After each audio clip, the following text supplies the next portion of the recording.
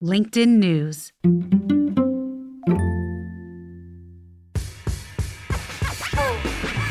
Hey there, it's Dan Roth, LinkedIn's editor-in-chief. Welcome to This Is Quick, where we ask our This Is Working guests pointed questions about their own best practices. Today, we're hearing from one of Giant Spoon's co-founders, Jon Haber. Now, if you don't know Giant Spoon, you have probably seen their work. They're the creative agency known for some really cool marketing stunts, like when they brought HBO's Westworld to life at South by Southwest, or when they projected the Upside Down from Netflix's Stranger Things under the Empire State Building. If you haven't seen these stunts, go check them out. They're really cool. We'll kick things off in just a minute. Stick around.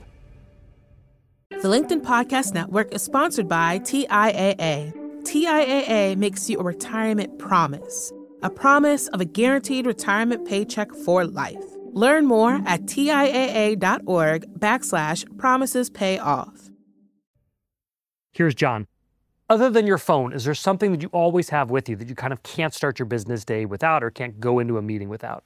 Well, the new thing is ChatGPT. Oh, really? Yeah, and I think I'm starting to annoy people because I'm going on ChatGPT and finding like in-depth analysis of things that we're talking about in real time on meetings and posting it into the chat. People must love that. So yeah, no, I'm pretty obsessed with it, and I think it's not only changing the way we all work, but like for me specifically, it's changing a lot of ways that I work on a day-to-day basis. What's one thing that you do that helps you stay productive? I have a chronic procrastination problem. So I've learned that when I don't feel like doing something, that the best thing to do is just go sit on a couch or on a chair quietly and bore myself. Not look at my phone, not look at the TV, not do anything. And then until I get so bored that all I want to do is go do the work that I've been putting off. Do you lock your phone away? How do you make sure that you're not tempted? I put it away from me, yeah. Because I also have a TikTok habit. So that is the worst thing for a person who's prone to procrastinating is to go on TikTok. What are some ways that you can overcome a creative slump? Getting out into the world and doing things. I have been trying to do more and more things that I would not have otherwise done. I took up mountain biking, which is why I have a wrist brace on. I'm starting to learn to play the piano. I'm not musically inclined, but I thought that would be something interesting and new, and like learning a new skill from scratch that's really hard. And that whole process would get my brain back into that childlike mode of like learning and creating and failing and not being good at something and having a goal of something to look forward to. So I'm always trying to find new hobbies like that. How can people effectively navigate feedback on their creative work? The CCO of our agency likes to say that he is numb to all emotion. I don't think that's the way to go.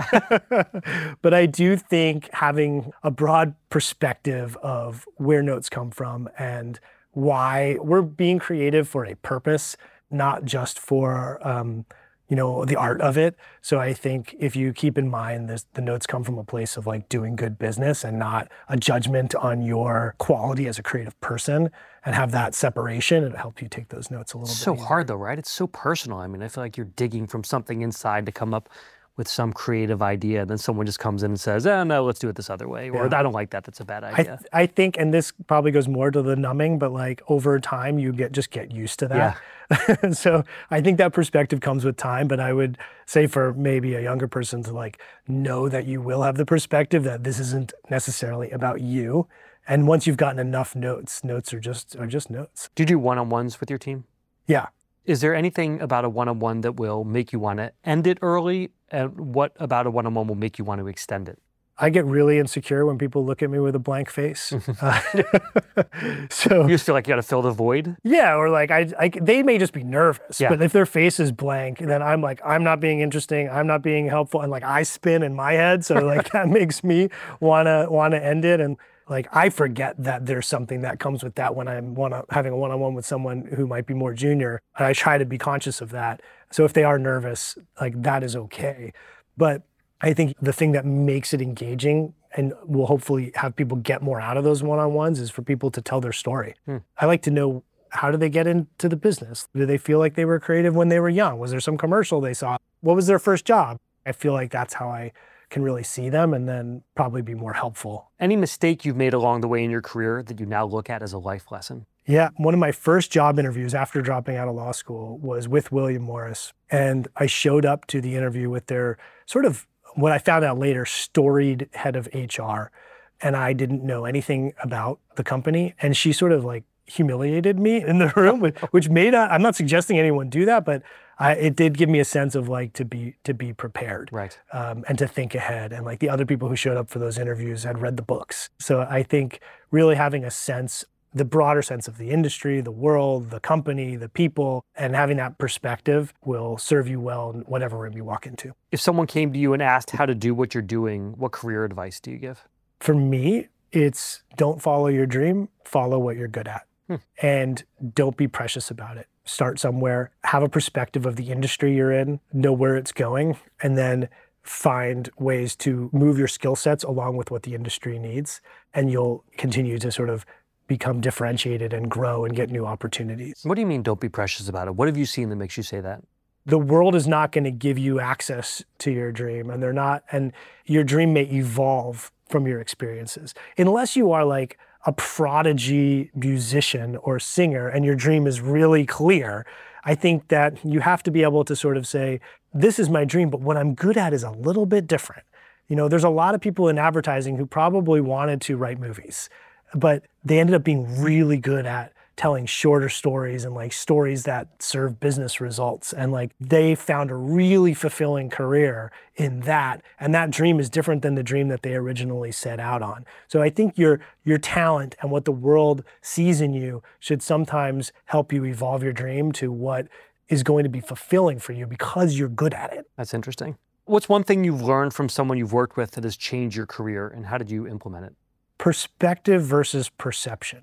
I think perception is kind of how you see the world and through your own sort of lens of all your experiences, and perspective is the ability to see it through other people's eyes and put yourself in other people's shoes. And I think putting yourself in other people's shoes is a powerful tool, especially for me as a marketer, in the shoes of the audience that we're talking to, in the shoes of the client who is answering to a whole other set of people and constraints than we're answering to.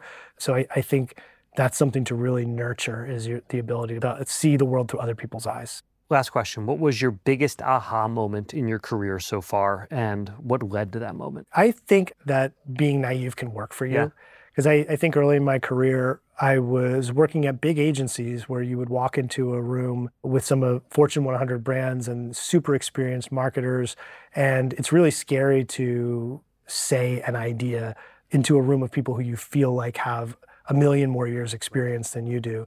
And there's something to be said for, understanding the knowledge that the people around you have, but finding the right people who will listen to you and letting your naive inclinations of what it might be possible come out and use that as sort of your power is that, for me early in my career, that made a big difference for me and helped me leap forward a few times. All right, let me flip that for 1 second too. How do you, when you were more senior in your career, stop from being the guy, the person who blocks the naivety? First of all, kindness. I think one of the values that we try to instill in the company is like, if for whatever reason people leave or don't work out at our company, they look back at this as one of the most kind places that they've worked, and we actually will see that in exit interviews.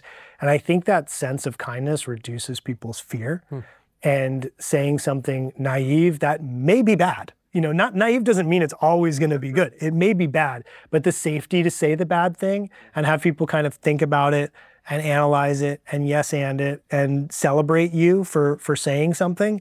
And then maybe, just maybe, one of your naive notions will turn into something meaningful and powerful. I think that if that's communicated on a regular basis, it creates a culture of collaboration versus fear. That's great. That was one of Giant Spoon's co-founders, Jon Haber. Here's what really sticks out to me from this rapid fire session. I was really surprised by what Jon said about his obsession with ChatGPT. This is something that I would have thought most people in the creative industry might have shied away from. I mean, you've got an AI that is coming up with ideas or suggesting things that used to be things that only humans would come up with. But Jon sees it as a tool, a way to get more expansive thinking, a way to come up with ideas he might not have, and a way to do it at scale. That, I think, is one of the essence of creativity, is seeing everything as a tool for getting better and for coming up with new ideas. So tell me, what's one way that you come up with new creative ideas? What's a tool that you rely on or a practice you use to help be more creative? Let me know on LinkedIn using the hashtag #ThisIsWorking. And if you've got a question you want to hear in these candid segments with our guests, let me know that too. You can reach me at thisisworking@linkedin.com. Thanks to our team for putting this together. My co-host Nina Melendez and I will be back next week to bring you more great takeaways. Be well and stay curious.